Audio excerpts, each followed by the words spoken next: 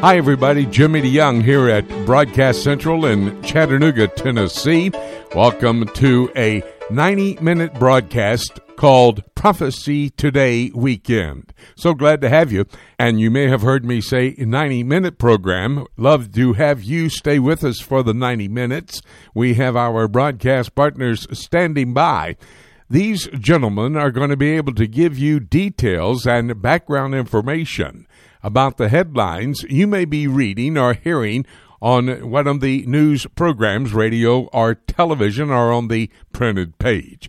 This is a key program to help you understand how the prophetic passages of God's Word are quickly coming into focus, helping us to realize where we may well be in God's time. And remember, the next event in God's calendar of activities is the rapture of the church. I'm going to begin with that precious truth, and that's our blessed hope. We'll conclude with that as well when I take a look at the book. So glad to have you along. We'll be going across the world with somewhat of a focus on Jerusalem Day on Friday, May the 22nd. It was Jerusalem Day. That is key in the life of the newborn state of Israel. So we want you to hear all the information given out. We're going to move now first to our broadcast partner, who is now located in southern France. Not necessarily because he wants to be in southern France, but because the French government has stopped any and all travel going out of France. Ken Timmerman is the man we're talking about. And Ken, do you see any possibility you'll be able to fly back home anytime soon? Well, not for the next month, Jimmy. The borders will remain closed, at the last we've heard, until June the 16th, and that includes even the land borders inside European countries, the Schengen, so-called Schengen borders. So, we're still on a wait-and-see basis here. Well, we'll stay on top of that story with you as you make those decisions and make those moves to be able to come back home to America. But stay safe, my dear friend, while you're there. That's not too bad of a location to have to be locked down, is it? Life could be a lot worse, Jimmy. Believe me.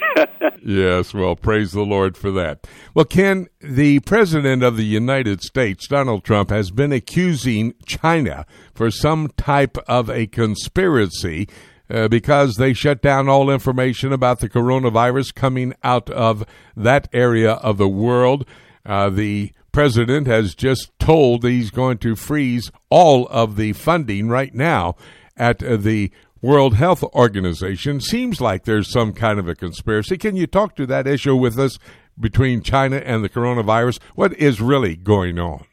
Well, on Monday, the President sent a letter to the Secretary General, Dr. Tedros, of the World Health Organization, saying, we will cut U.S. funding to you permanently if you don't reform within 30 days, and then if you don't give us full and complete information within 30 days of what happened in the early stages of the coronavirus outbreak. Here's what the President is alleging, and it's not only Donald Trump. You can put together a chronology of these events yourself if you spend the time doing it from the public sources. In the early stages of the outbreak, in November and December, the Chinese did their very best to keep everything quiet. They didn't want news to leak out. When researchers discovered that there was a novel coronavirus causing the outbreak of pneumonia in Wuhan in mid and late December, they started to talk about this over social media, and they shared the results with other scientists. The Chinese government then stepped in and shut down the social media networks. They convoked the scientists to the intelligence ministry headquarters in Wuhan and made them sign confessions that they were essentially counter-revolutionaries and spreading rumors and lies. This was at the end of December. So the Chinese knew at the end of December that they had a real problem, an outbreak of a potentially pandemic proportions on their hands, and they sought to shut down any information about it. Their communications with the World Health Organization were similar. They first told them them about the cases of pneumonia on December 31st, but said, no, don't worry, it's not serious. On January 5th, the WHO first talked about it, but they said, no big deal, we're working with the Chinese. Well, they weren't working with the Chinese. They were taking Chinese propaganda. It wasn't until the end of January, after Dr. Tedros met in Beijing with President Xi, the president of China, that he had the agreement from Xi to send an international team to Wuhan, who didn't arrive until the end of February, just about the end of February, to look into what was happening. So you had this almost 2-month period where the Chinese were shutting down information. At the same time, Chinese citizens, people who had been in Wuhan, were getting on flights and going to Seattle, Washington, going to Los Angeles, going to New York, going to Europe, and spreading the virus worldwide. So my take on this is that the Chinese felt that if the virus remained inside China, it would be a Chinese problem. But if the virus escaped to the world, it would be a worldwide problem. My dear friends, what you've just heard is basically speaking to the prophetic scenario that is found in God's Word, because Revelation chapter 16 and verse 12 talks about the kings of the East. That would be China, basically, along with India and the other countries out there in the Far East, playing a key role in the end-time scenario of God's Word. Ken Timmerman, I wanted to cover this because of the fact that the media across the world has been covering it, but not with all the facts that Ken is able to bring to the table. So you've heard it right here on Prophecy Today.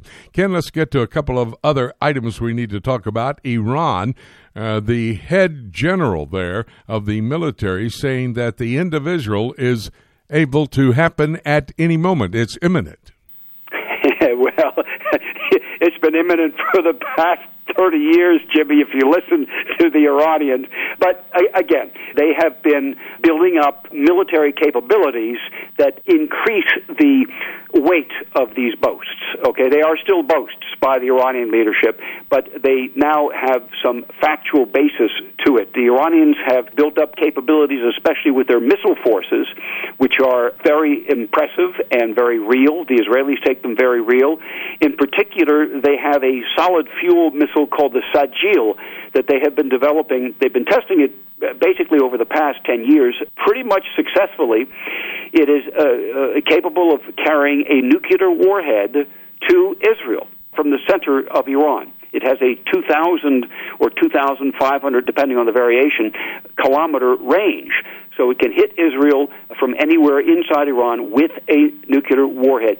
The fact that it's solid fuel is significant because that means it can be spun up and launched with virtually no preparation and no early warning. The Israelis would not see it ahead of time, whereas with a liquid fuel missile, it takes something like 12 hours in some cases to fuel these missiles, and so that gets picked up by satellite surveillance long time ahead of time, but not with the solid fuel missile. So it gives them the ability of launching a surprise strike against Israel should they decide to do so. That is a new capability, and it does give some backbone to what otherwise would be an idle boast by another Iranian general.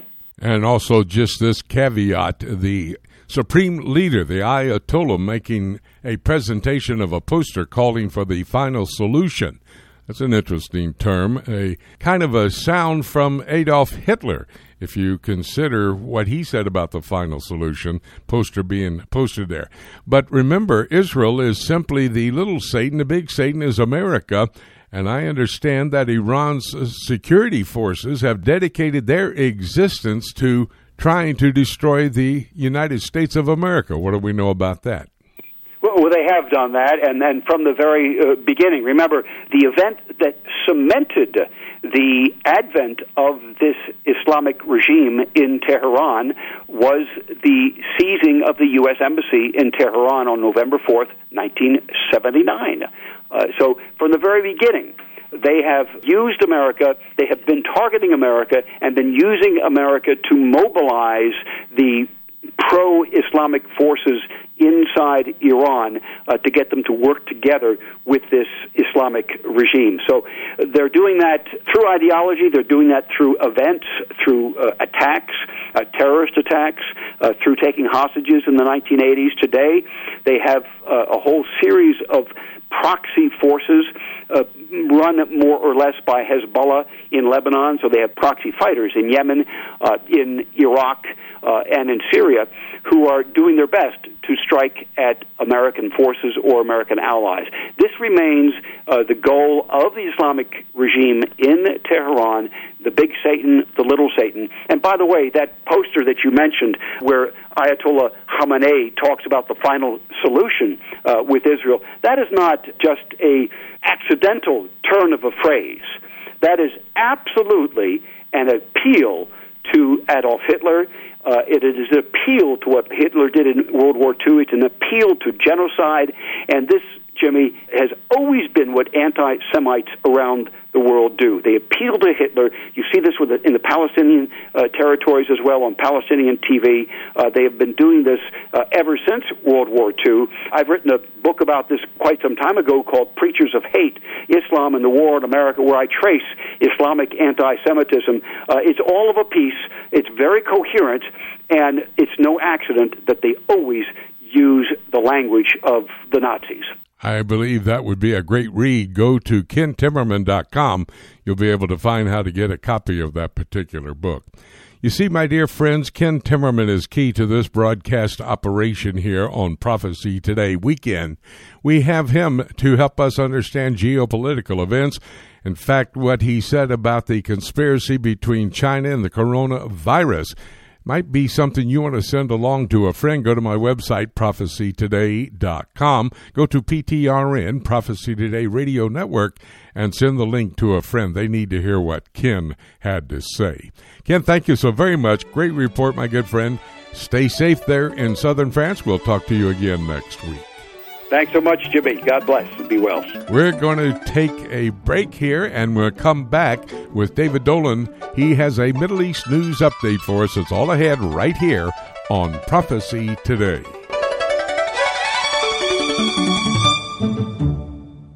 Just how close are we to the rapture of the church? Do events taking place in the Middle East and around the world have prophetic significance? In his latest book, Sound the Trumpets, Jimmy DeYoung examines these questions and explains just how near the rapture of the church could possibly be.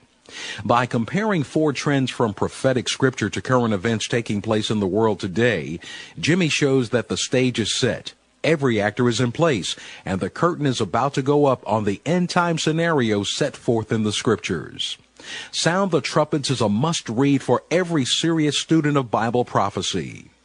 To order your copy of Jimmy DeYoung's new book, Sound the Trumpets, for only $15, call us today at 8-Prophecy-8. That's 877-674-3298. Or visit us on the World Wide Web at prophecytoday.com. Call today and make sure to get your copy of Sound the Trumpets. Have you always wanted to visit the land of Israel? Imagine what it would be like to walk in the footsteps of Jesus. With Joshua Travel, you can visit Israel past, present, and prophetic. The Bible will come alive as you see places like the Shepherd's Field where our Lord was born, Caesarea Philippi, Cana of Galilee, Capernaum, the Garden of Gethsemane, and the Garden Tomb. You'll even experience an exciting boat ride on the Sea of Galilee. You'll visit each site with Bible in hand as we take the time to not just visit the sites, but to help you understand their importance to our biblical heritage and to our prophetic future. We will place special emphasis on the eternal city of Jerusalem, the most important city in the world, and the place from where Jesus will rule and reign one day. Call Joshua Travel today at 423-821-3635 to find out more about this trip of a lifetime, or you can visit us online at joshuatravel.com. Hi, everybody. Jimmy DeYoung. Welcome back to Prophecy Today. As promised, in this segment, we're going to be talking to David Dolan. He has his Middle East news update for us.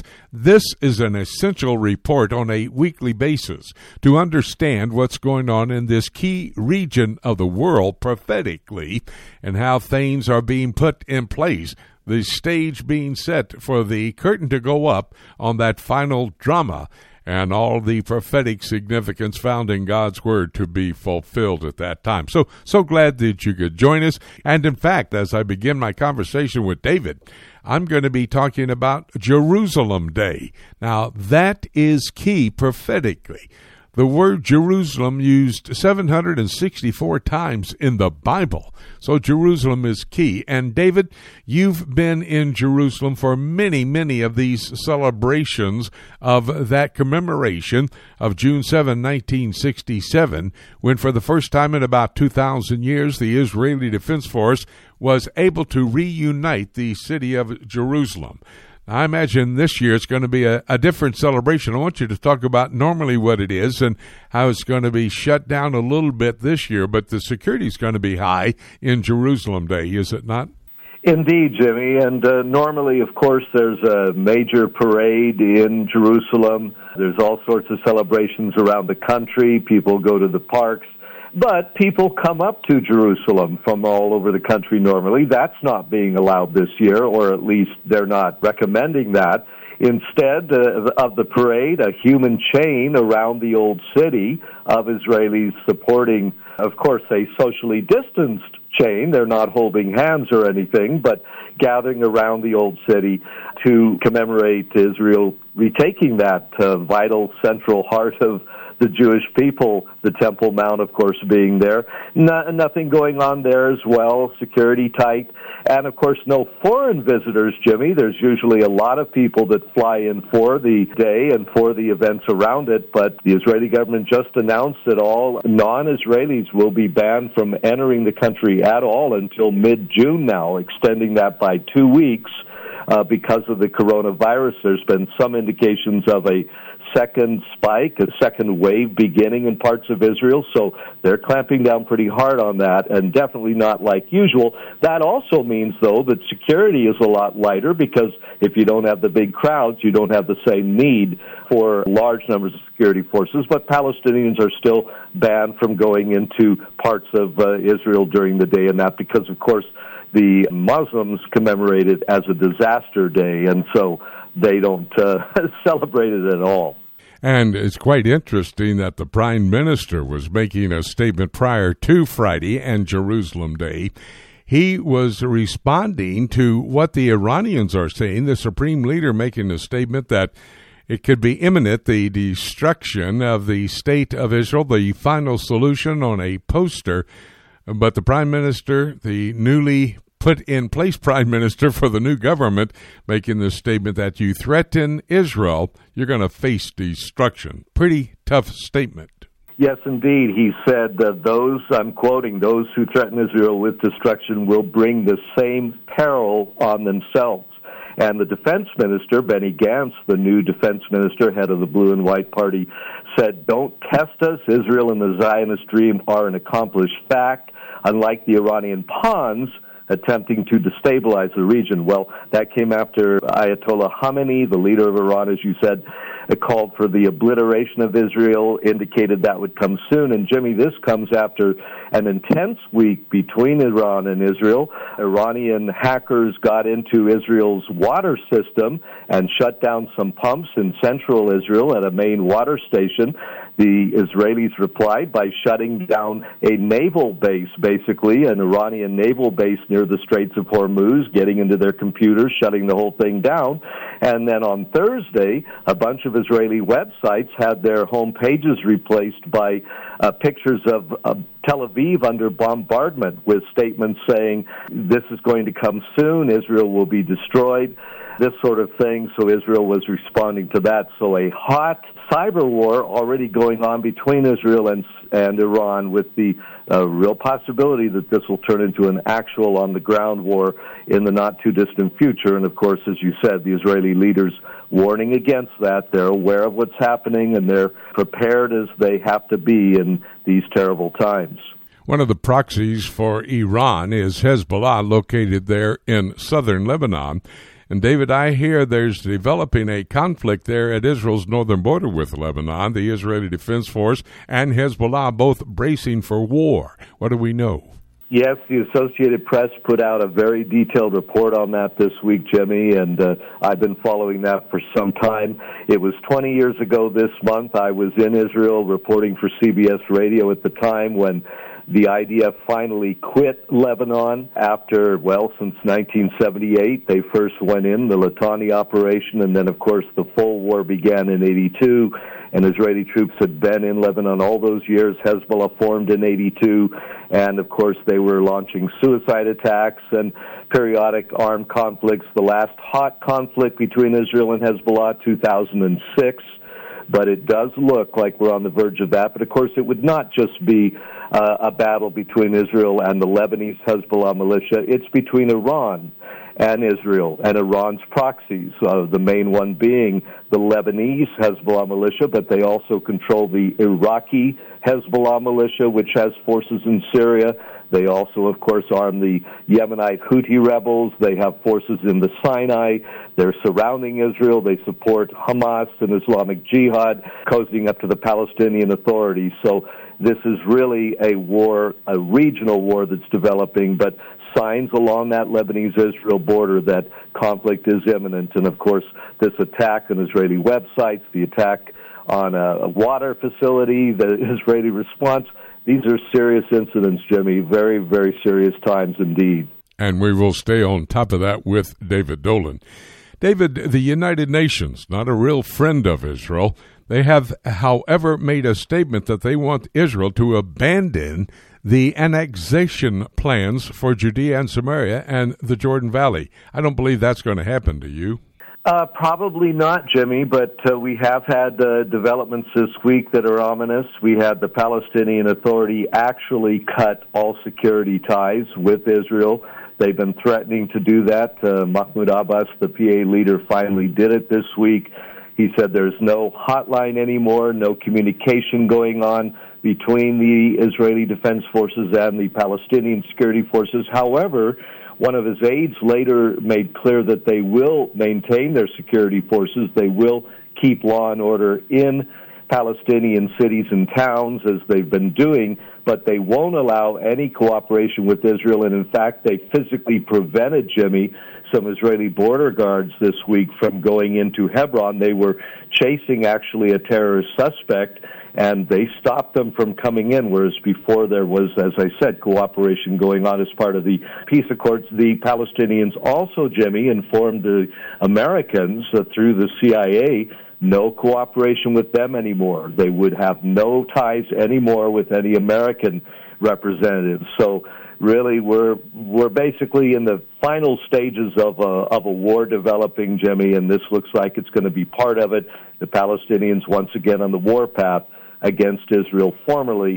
Of course, that war has never ended, as we've discussed many times. In reality, it's still going on. And as we also observe what's happening, we see the United States seemingly endeavoring to move out of the Middle East, which could possibly, according to one Israeli expert, could pave a path for China to take over. Is that a viable possibility? And is that the reason that when the Secretary of State, Mike Pompeo, was there meeting with Prime Minister Netanyahu, they talked about China? What's the deal here?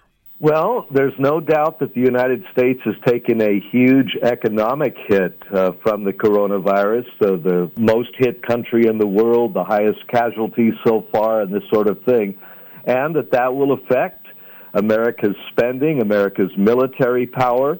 In fact, some are comparing this to the collapse of the Soviet Union, which went from being a superpower to a second-rate power within just a few years. They're saying this could happen to the United States.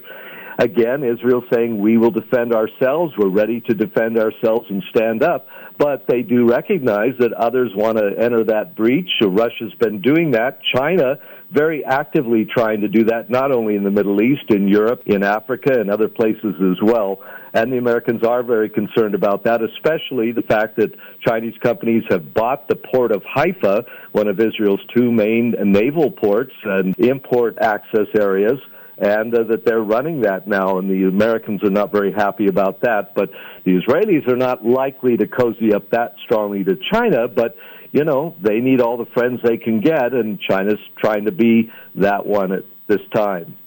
David Dolan, the man who covers the Middle East for us, as a key report, his Middle East news update on a weekly basis. You do not want to miss it. And that's why we have him available here on Prophecy Today. David, thank you so very much. Excellent report. We'll talk again next week.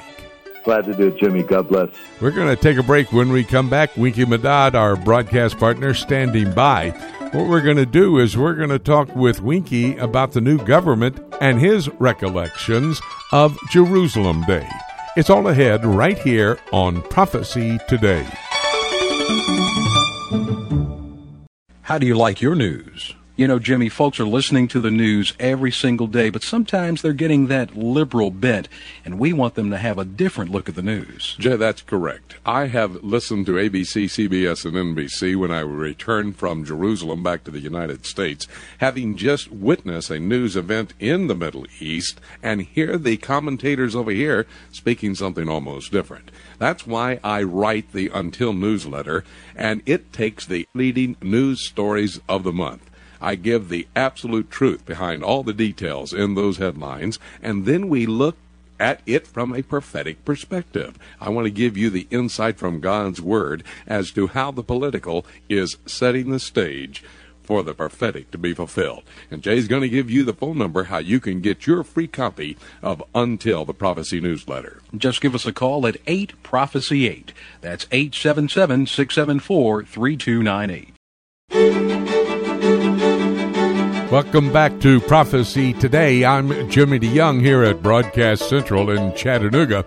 This has been the location from which we have been able to communicate, not only here across America, but around the world. We've had emails coming in from many locations across the entire planet who are picking up the broadcast while we're under lockdown. You know, us old people have to be here and stay at home and let everybody take care of us. I like that part.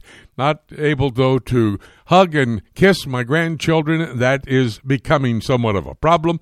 But the Lord knows, and we're just waiting till that time will come available when we can do exactly that. We're moving into the second half hour with our broadcast partners standing by. We're going to be talking about a very important time as it relates to the Jewish people, Jerusalem Day, which took place on Friday. I'll do that in my conversation with Winky Madad. But, Winky, so glad to have you, and I hope you're doing well. How about it? Is your family well?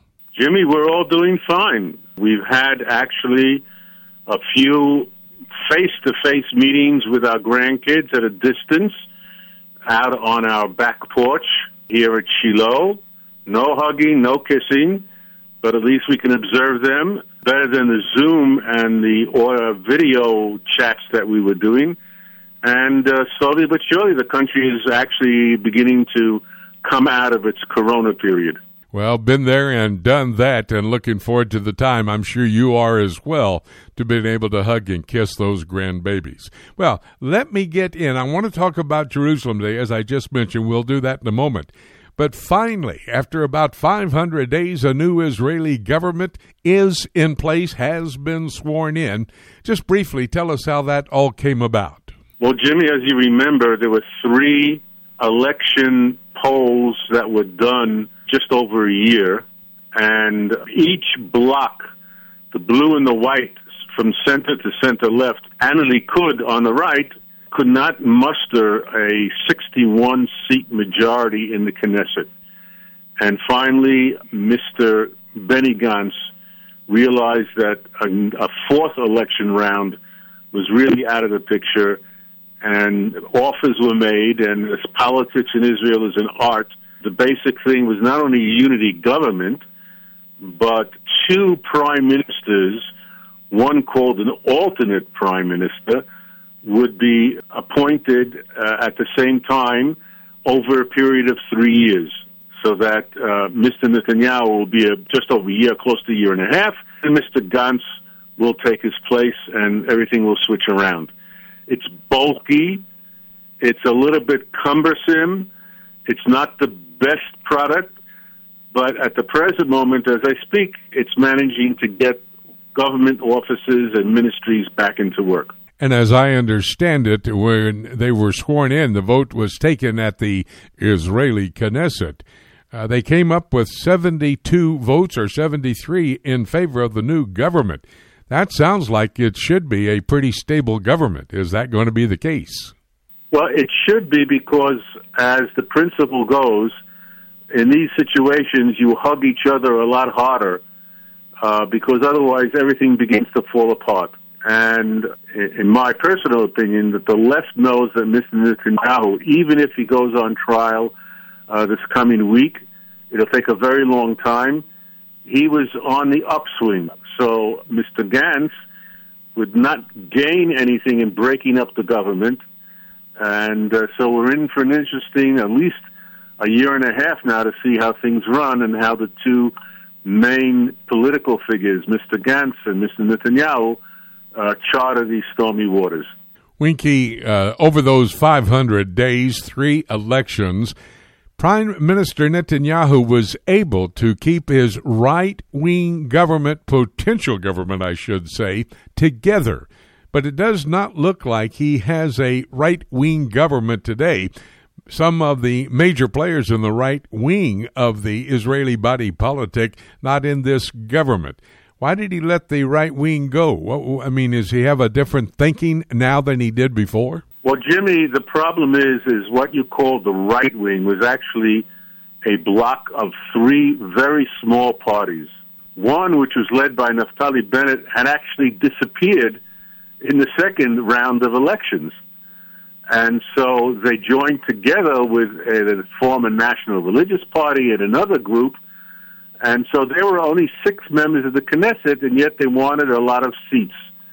And Mr. Netanyahu, and this is his public explanation, could not give them all they wanted. He could only give them part, and so it broke apart. One minister, a rabbi, Rafi Peretz, did join the coalition. Naftali Bennett, Ayelet Shaked, and a fellow by the name of Bezalel Smotrich decided to go into the opposition. I want to ask then, I understand how the Israeli government works. If they go for a no-confidence vote, any government that's in place could come down. Could there be a possibility that Prime Minister Netanyahu might see an advantage in the future, and before he has to give up the prime ministership, to bring the government down and go to new elections? Is that a possibility? That's not only a possibility, Jimmy, but most political pundits presume that's what's going to happen, and the odds are not in favor of anybody betting, because no one will give anybody the advantage of saying that you could probably win that bet. Everybody is thinking that Netanyahu either will find an excuse or one will come up that will allow him to break up that coalition and go to elections again, this time, hopefully, after the corona has finished completely, after the Israeli economy has begun to spring back and everything, and especially extending some form of sovereignty to parts of Judea and Samaria, as the Trump administration indicates. And we'll have to be speaking again in another year, Jimmy, to see if I spoke correctly a year previously. Yeah, I'll keep the tape for you and make sure that we're able to circle back and see what you had to say about that particular question. Well, let's focus on something else other than politics in Israel. On Friday, May the 22nd, it was Jerusalem Day. It marked, of course, June 7, and because of the Jewish calendar, that's the different date. But June 7, 1967, in the Six-Day War, the Israeli Defense Force was able to go up onto the Temple Mount, reunite the city of Jerusalem. That was a very historic day and a special day for the Jewish people, wasn't it? It was, Jimmy, and I have, of course, a personal recollection of that because I spent a year here in Israel as a student between September 66 and August 1967. So I was here during that time. Actually, during the war, I was on the Hebron front in a World War II uniform, basically, in a foxhole, as we prepared to defend ourselves if the Jordanian army decided to invade at that point. I heard the song of Jerusalem of Gold a week and a half previously, and then the broadcast that the Temple Mount is in our hands. And a week later, the day after the holiday of Shavuot, I was at the Western Wall. And so for me, Jimmy, of course, even though I'm a youngster, 53 years have passed, and I still remember quite vividly the uniting of the city, 19 years of a broken-up capital of the state of Israel being together once again, history, returning to history, as we said, the Temple Mount, the Western Wall, the Old City itself, and it was quite remarkable, and as I've written somewhere else recently, my soul was exhilarated. Wow, what a special memory for you, Winky Medad. I'm so glad you shared that with us. However, I have read the ancient Jewish prophets. Jeremiah chapter 12 and verse 2 says Jerusalem basically is going to be a center of controversy. Now, I know that's possibly a prophecy to be fulfilled in the future, but it is somewhat of a center of controversy today, is it not, with this conflict between the Israelis and the Palestinians? Well, Jimmy, it's remarkable. When we were not in the Old City, no one heard very much about Palestinian designs or visions about the city. No one heard that Iran had declared an El-Quds Day, or that in London, Hezbollah people would march in the streets demanding that Jerusalem be liberated, even though it was occupied by Jordan.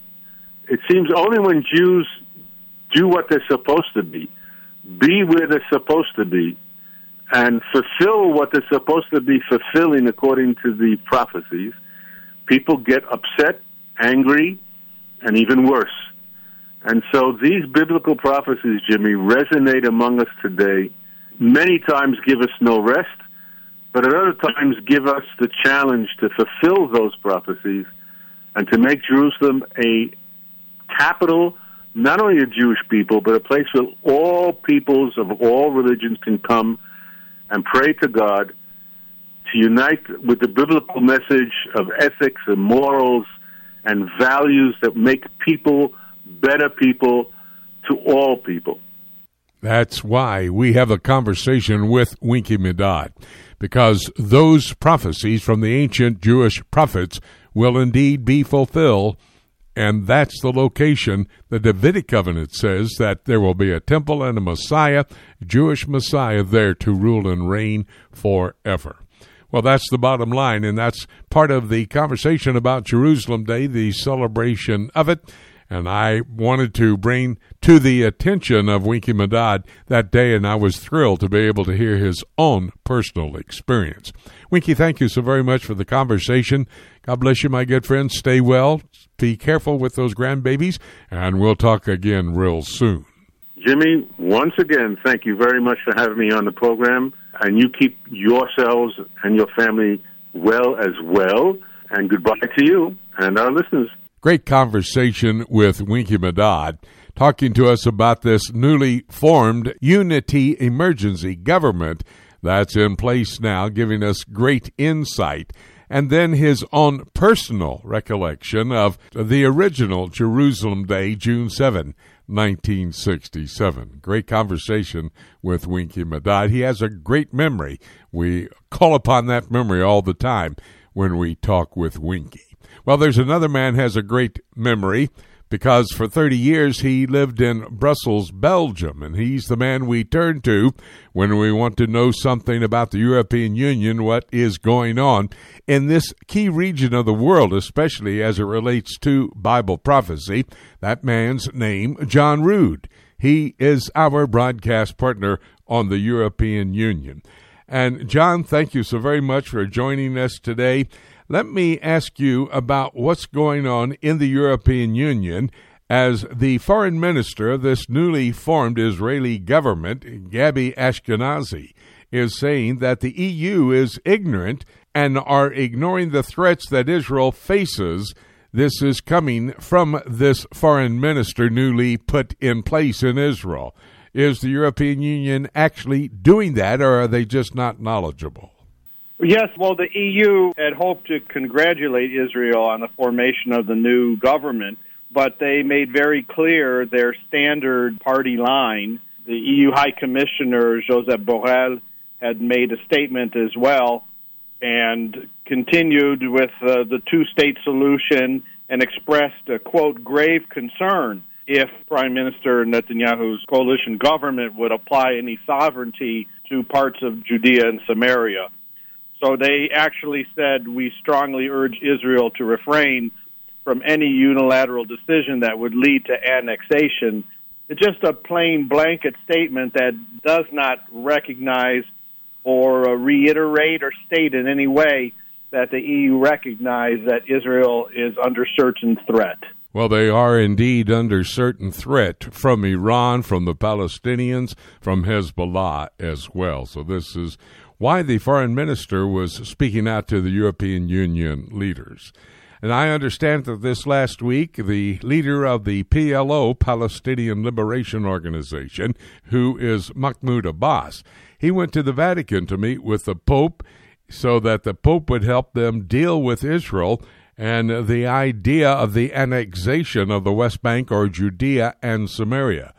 Pope is supposed to be the religious leader, especially of the entire world, focused in the European Union, of course, but he's becoming really political, is he not? Yes, surprisingly, the Vatican is much more political than people might realize. Actually, nations have embassies, actual embassies with ambassadors and so forth. So the PLO has a history of going to the Vatican, as you say, with being a religious leader to get audience with the Pope. And the Vatican has reiterated as well what they see to be a complete respect for international law, the UN resolutions, and very strong as well on two-state solution. In 2017, the very first embassy created by the state of Palestine was formed with the Vatican. They are very much politically inclined, which could be a surprise to many people, but most nations do have a representation there. Of course, many nations do not recognize Palestine as a state, but the Vatican does. It's very interesting also that when you look at Revelation chapter 17, you see in verse 12, the European Union, i.e., the revived Roman Empire. You see a false religion headquartered there in Rome, Italy. Quite an interesting connection with the political that we're talking about with John today and the prophetic of the future. John, talk to me about Germany. It looks like they have taken back their sovereignty from the European Union. Now, what does that mean? This is a huge story. This is huge.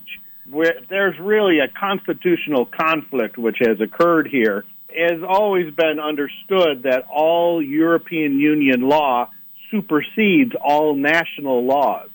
And it's nothing that's really been tested in any large form. Yet, the Constitutional Court of Germany has come out with a ruling which is against the European Union law and practice. So this has been very, very startling. And, of course, Germany is the center of what we call the Franco-German motor of the European Union. And if there would be something that would come against the European Union in terms of national versus supranational sovereignty, it's surprising that it comes from Germany because they are at the center of it. But they actually had ruled, the ruling was over 100 pages long, expressing that the EU practice of buying bonds, which we call quantitative easing, which the United States has used as well in recent years, they have declared this illegal under the German law because Germany doesn't sign off on the purchases of the bonds. And actually, this is how money is created. So if that was questioned to the point that they have 3 months to prove that this would be something that was necessary, if that can't be done and this practice stops, that could actually unravel the Eurozone. Italy and Spain could actually have a liquidity crisis. And so this is absolutely astounding that such a thing has happened on this level. The European Commission, the president is German, and they say the European law applies without any restrictions. The EU member states assume that all national constitutions, they cannot do anything in the face of the EU law. So this is a startling news, and this is, speaking of cracks and fissures, iron and clay divisions, this is the beginning of something that seems to be very, very important for time to come. And this is absolute evidence why we have John Rood on a weekly basis come to give us the insight as to what's going on in the European Union. We look at the political because, as John hinted there in the last moments of the passage there in Daniel chapter 2, toes of iron and clay, we see this all developing. As we report the political, the prophetic is coming much better into focus. John, a very important report. Thank you so much for being available. We'll talk again next week. Yes, we'll look forward to it. Well, right now we're going to take an opportunity to talk with a dear friend of me personally and us here on Prophecy Today. We are always happy to have Dr. Elwood McQuaid join us at the broadcast table. Now, I understand, Elwood, yesterday was your 90th birthday. Is that correct? That's correct, Jimmy. I'm still standing after 90 years. Wow. Well, praise the Lord, and happy birthday to you, my dear friend. Did you have a lot of friends and family come over and wish you happy birthday? Yes, we had a limited number, but we had a raucous time. Well, a little bit of a confession there. I received fists and fistfuls of cards, and you realize how many people care about you, and that's a wonderful thing. Oh, that is so wonderful, and we do care about you. And again, a very happy birthday to you, my good friend.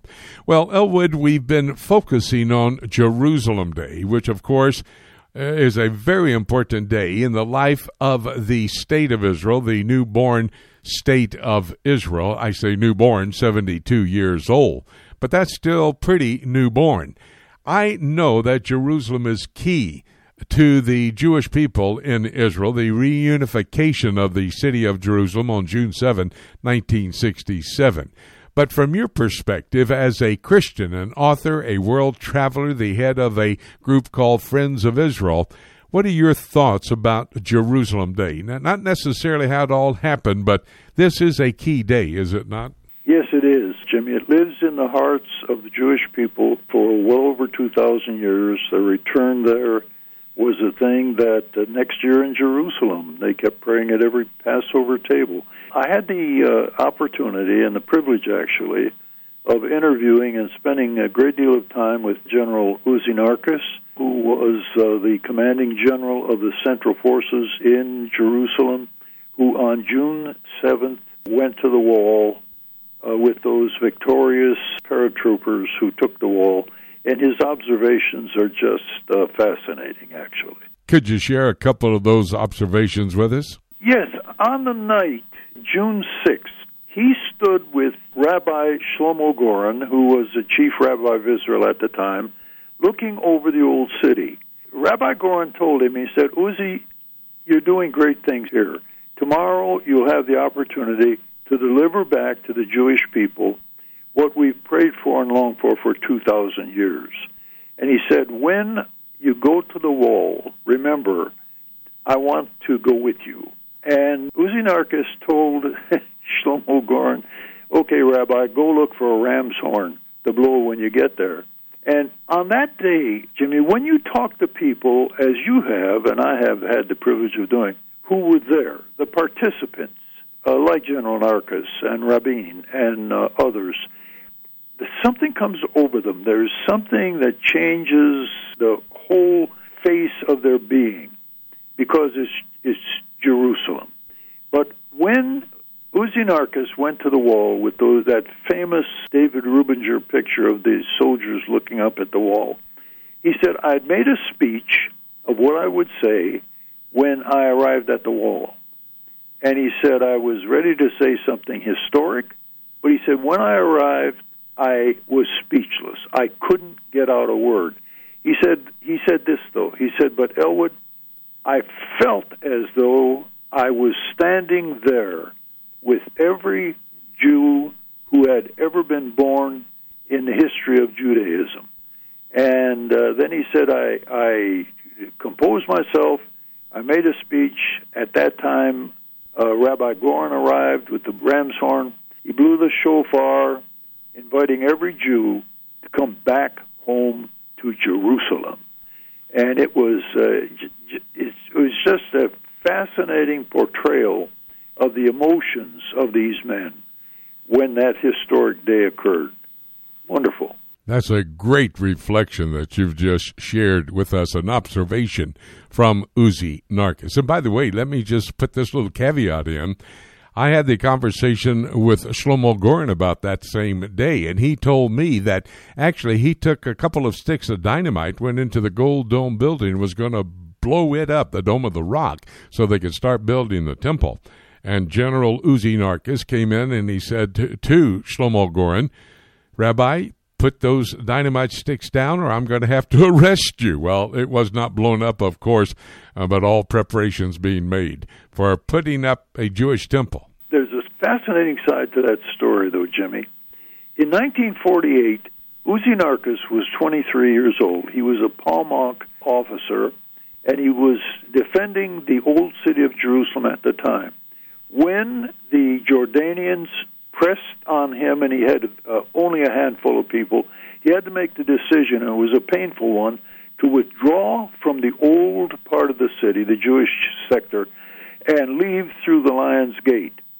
And he said that he, after all the years, 20 years, he had a chance to redeem himself, and he had a second chance, and he was the one who handed Jerusalem back to its people after that humiliation that lasted for some years for him.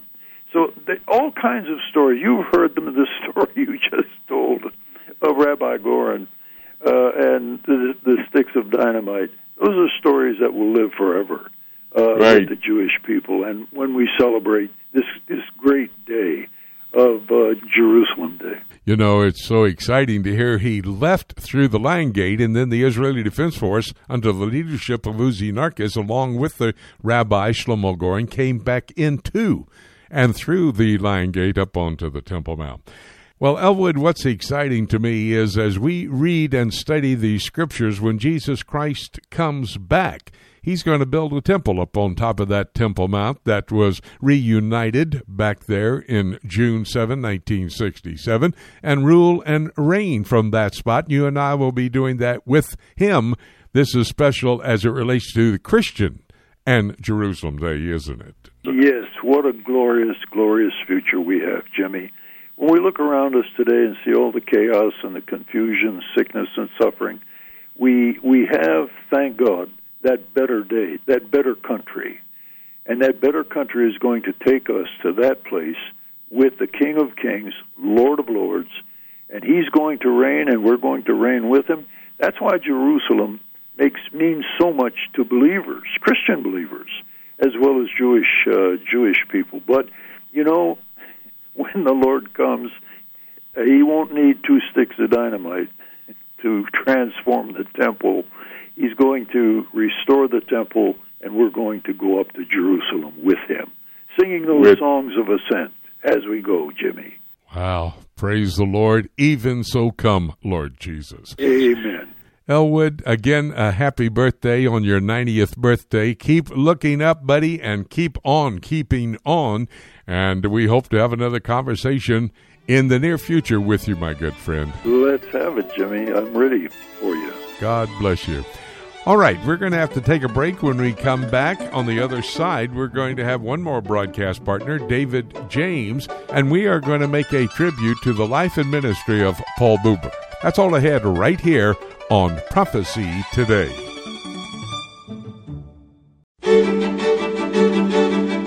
Hi, everybody. Jimmy DeYoung here at Broadcast Central, Chattanooga, Tennessee. Welcome back to my last half hour of this 90-minute program where we have had conversations with our broadcast partners who have been able to give us details behind headlines around this world, headlines of stories that may well be setting the stage for Bible prophecy to be fulfilled.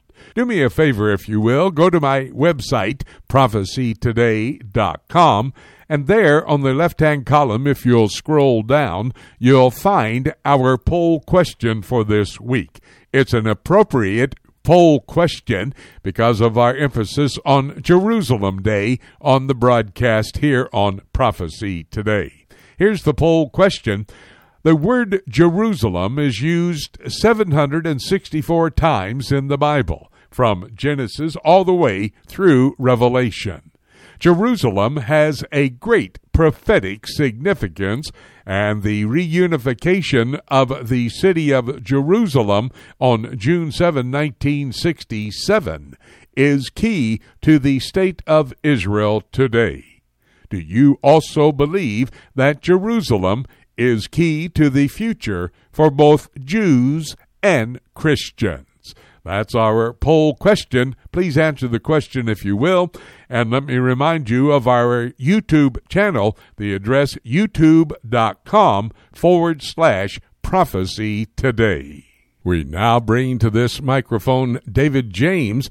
David and I, with our weekly conversation, will focus on an issue, and today on a personality, a man of God who has gone to be with his Lord into the heavenlies. We're talking about Paul Buber, who went to be with the Lord this last week. We'll get into this in just a moment, but David, as we begin our discussion, let me remind those listening in that can send us questions if they have some concerns about anything we may say right here during our time of conversation on Prophecy Today. This week, actually, we received a question from one of our listeners about a pastor whose podcast he listens to, who seemed to downplay the importance of coming to a conclusion about the prophetic scenario that's found in God's Word.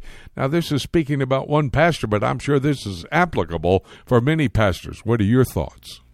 Well, I would say that's probably true, and of course, we want to thank our listeners for writing in, and we've been actually receiving quite a few emails lately, and we're always happy to interact with those. So, as it turns out, this listener has a son with a medical condition, and so because of that, he's not able to go to church, and so he listens to sermons via podcast and radio, and he wrote this. He said, a couple of years ago, I found a pastor in Washington State who has an exceptional talent for teaching the truth of the gospel.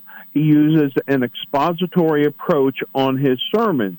And about a month ago, he started interviewing a friend of his, and a couple of weeks ago, the end time scenario came up during the conversation. And this man went on to say, our listener went on to say, this past week, he said that this pastor made mention of the fact that he chooses not to pay much attention to the prophetic end times because there are so many good arguments supporting a pre-tribulation, mid-tribulation, or post-tribulation rapture, and so we'll just accept what will happen when it happens.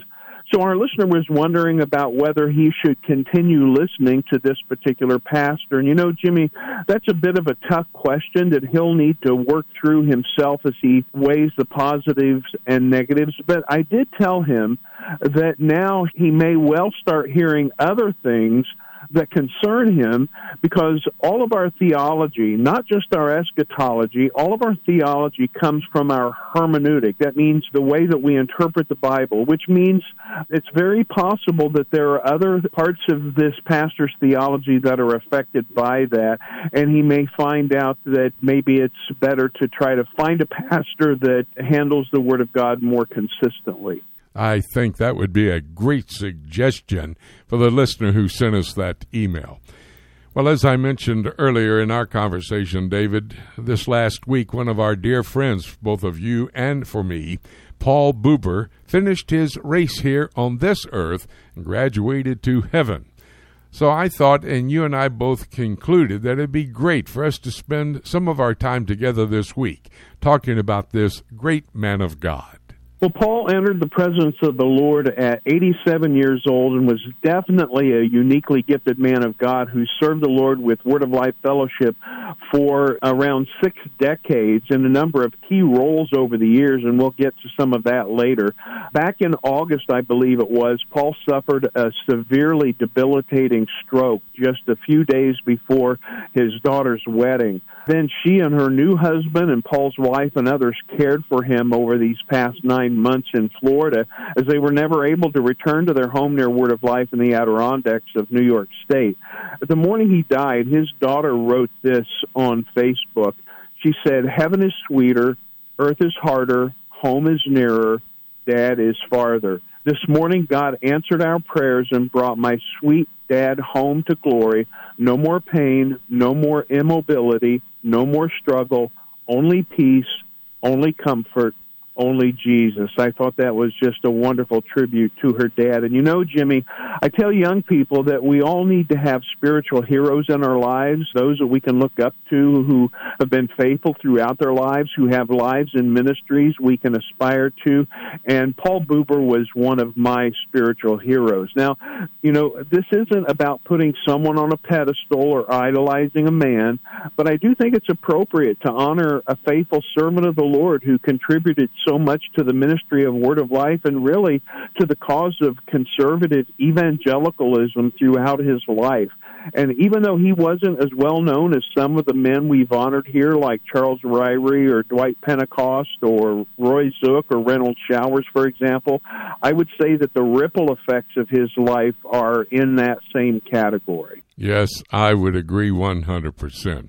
Well, David, let's take a moment, as you suggested, to talk about some of the ministry that Paul had over the years with Word of Life. Over the course of these some 60 years, he had many important positions on the staff. Well, before Paul joined Word of Life in 1959, as a young man in his early 20s, he pastored a small church in rural Maine and had invited the founder of Word of Life, Jack Wyrtzen, to speak at his church. And around 1958, Paul began to work with Word of Life by speaking at youth rallies and events. And then in the next year, 1959, when Paul was 26 years old, Jack invited him to join Word of Life as the athletic program director for camp on the Word of Life Island.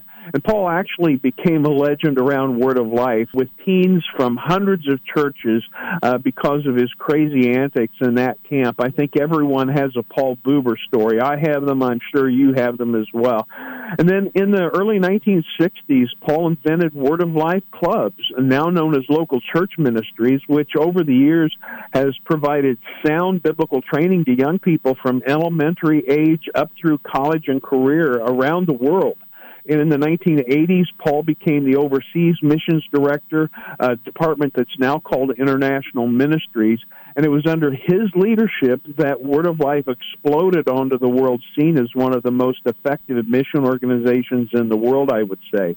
And it was in this role as the International Ministries Director that Paul mentored his successor in that division, Don Locke. And Don is now the International Executive Director for the entire Word of Life ministry with thousands of staff in over 70 countries around the world. So I think I can say without fear of exaggeration that over the years, Paul directly ministered to tens of thousands of people and indirectly to probably in the hundreds of thousands. Absolutely. I believe that is the case.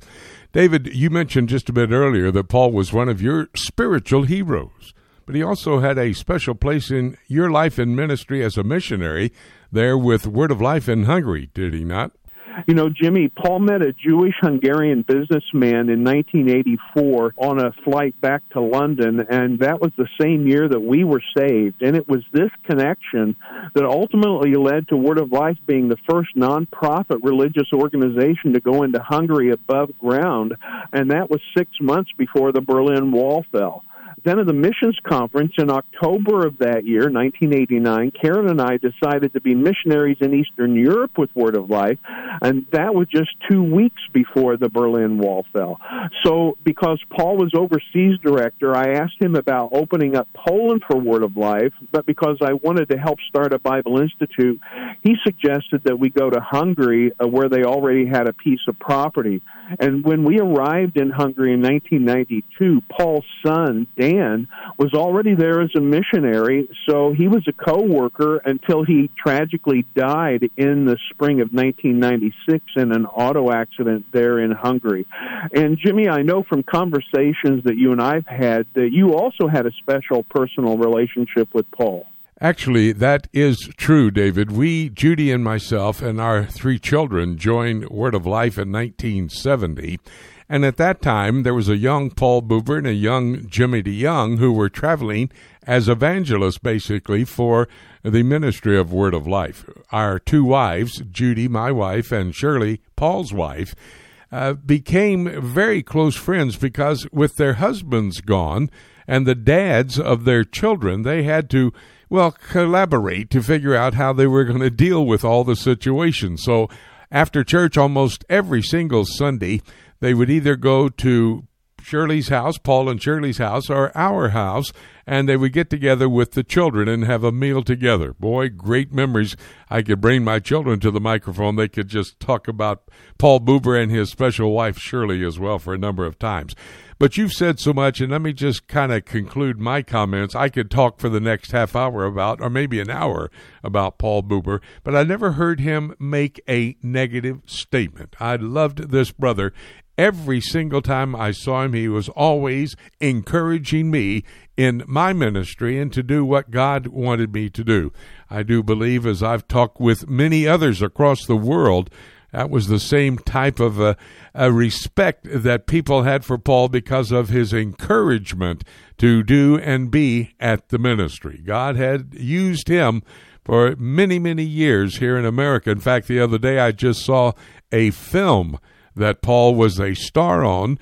Shorty Yeworth produced the film. It was called The Gospel Blimp, and Paul was the spokesperson throughout the entire film and played a key role in the film, talking about how we should try to win people to Jesus Christ. So Paul had a fruitful, a long ministry, and we praise the Lord for exactly how the Lord used Paul Buber over the years. David, I think it's important for us to take time to do these kinds of tributes when these giants of the faith in their journey here on earth and head for the heavenlies. And it makes me wonder about who will come behind them in the next generation, younger men who will pick up the baton. Well, Jimmy, I share your concern, and as you and I were talking on the phone about this a couple of days ago, it occurred to me that a lot of these great men we've lost over the last few years had really already established themselves as theologians and scholars and or ministry leaders by the time they were in their 40s and early 50s.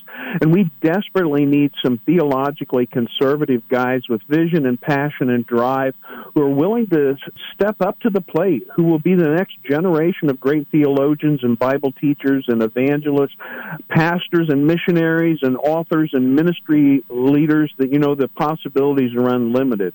But I'm also encouraged because I've traveled around the world and taught the next generation for years. I've been able to connect with some younger guys around the world, and so I honestly hope there are more younger guys out there, maybe even a few listening to us right now, who are willing to say to the Lord, I'll do anything, anywhere, anytime, at any cost. That's a great exhortation, David, and I hope those men that you were speaking about, that age category, are listening, but others as well. Remember, Moses was in his 80s when he started his ministry. So take that exhortation. And here was Paul Buber still active in ministry at 87 years of age until the Lord took him home. That's a great testimony. David, thank you for putting this conversation together so we could honor Paul Buber and his life of ministry. Appreciate it so much. I think we'll do this every time one of the great saints is invited by the Lord to come home a bit early before the rapture. But thank you for this conversation. We'll have another one next week. I'll look forward to it, Jimmy. We're going to take a break, and when we come back, we're going to look at the book. We're going to open the Bible, take all the reports from our broadcast partners, and take a look as to how it all fits together for the end-time scenario provided in the Word of God. That's all ahead right here on Prophecy Today.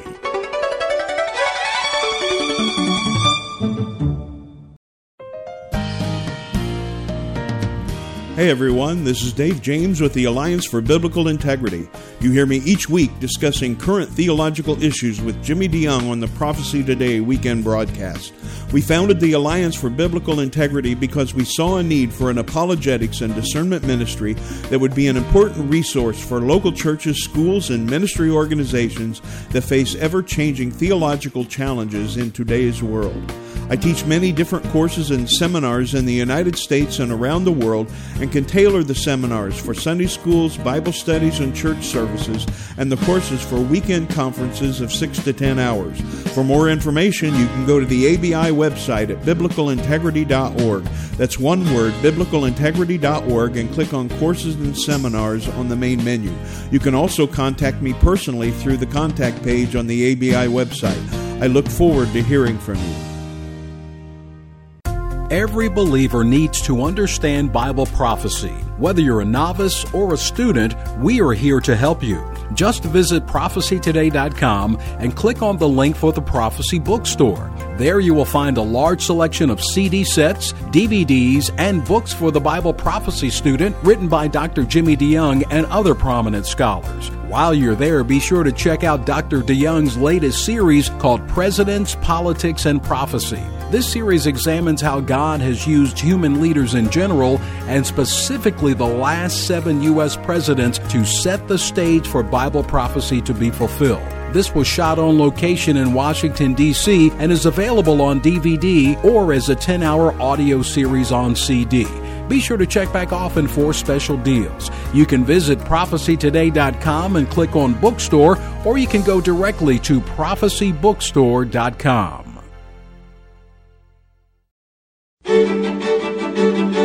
It's time right now here on Prophecy Today for us to take a look at the book.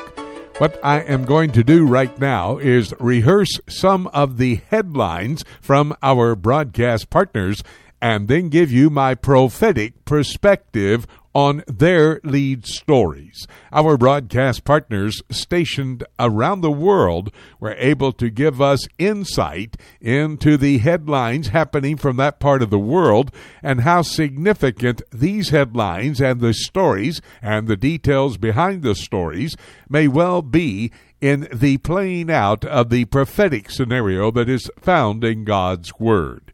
These are excellent reports. You need to have heard each and every one of them. If you had to miss any of the reports, you can go to my website, prophecytoday.com, then go to PTRN, Prophecy Today Radio Network. That's on the right-hand column of my homepage, prophecytoday.com. And then go over there. You'll see the entire program made available, archived, ready for you to listen to, or you can listen to the individual interviews. Either way, I would love for you to hear what our broadcast partners had to say. Again, that address, prophecytoday.com, PTRN, Prophecy Today Radio Network, and be sure to tell a friend. They need to hear these reports as well. They're key as we look at current events in light of biblical prophecy. Now, let me prove that statement. For example, we talked with Ken Timmerman. Ken is located in southern France, and from that vantage point, he was able to give us details about geopolitical activities happening around the world. My first question to Ken was about the conspiracy in China over the coronavirus. Many secular media people have talked about this conspiracy, but from a prophetic and biblical perspective, Ken gave us a report. You do not want to miss what Ken had to say. And let me bring this to your attention. China is a key player in the last 6 months of the tribulation period, as foretold there in Revelation chapter 16 and verse 12, when the river Euphrates will dry up, making way for the kings of the east. And that group, the kings of the east, led by China, will come in. This will be the group of people, all the peoples of the world and the nations of the world, that will gather at Jerusalem at the second coming of Jesus Christ. China is key for Bible prophecy. David Dolan had a Middle East news update, and of course that region of the world is key for the prophetic scenario as well that will unfold in the last days. David gave us a report of what the Prime Minister, the new Prime Minister, he's been Prime Minister now for over 15 years, but he is the Prime Minister of the new government. I'm talking about Benjamin Netanyahu, and he gave a warning to Iran. Iran in light of Jerusalem Day, the day of the reunification of the city of Jerusalem during the Six-Day War in 67. Iran is saying that the destruction of the entire state of Israel, including Jerusalem, is an imminent event. In other words, it could happen at any time. The Prime Minister responded by saying to Iran, "You threaten Israel, you face destruction." Well, that is the case according to God's Word.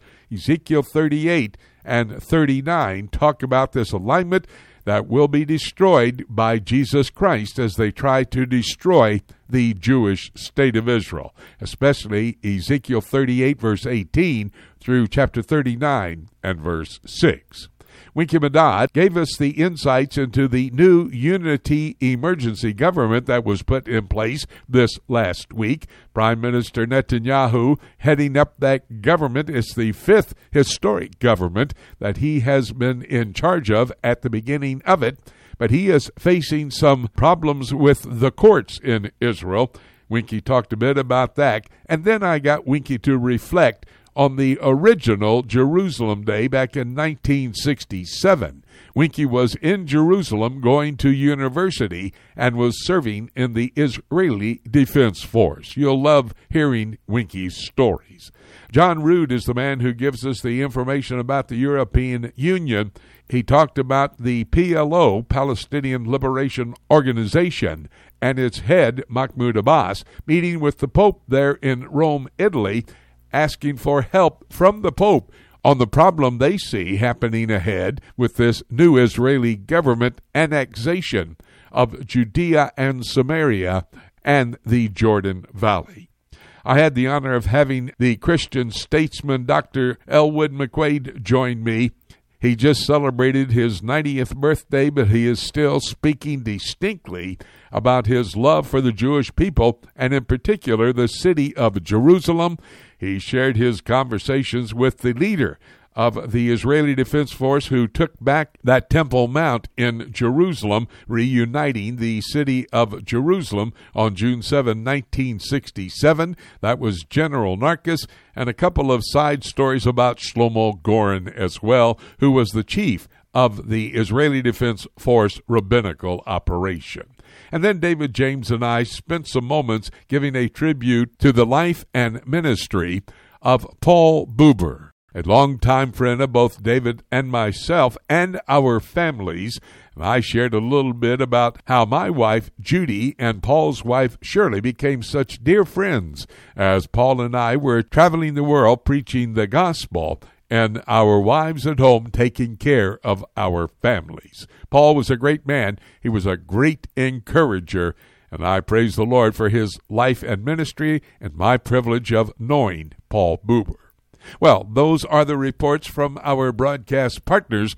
These men were able to reveal some of the details, the information behind the headlines that we're all reading, reporting on happenings around the world.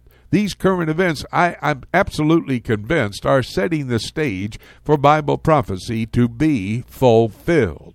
And as I gave you my prophetic perspective on these events, you have to recognize we are at the point for the next event on God's calendar of activities. That would be the rapture of the church. Jesus will shout, the archangel will shout, the trump of God will sound, and those of us who know Jesus Christ as Lord and Savior will be caught up to meet him in the air and be with him forevermore. And by the way, that rapture could happen at any moment. And having said that, nothing left for me to say, except let's keep looking up until. Thank you so much for joining us today. This is Jay Johnson inviting you to join us again next week for more of Prophecy Today.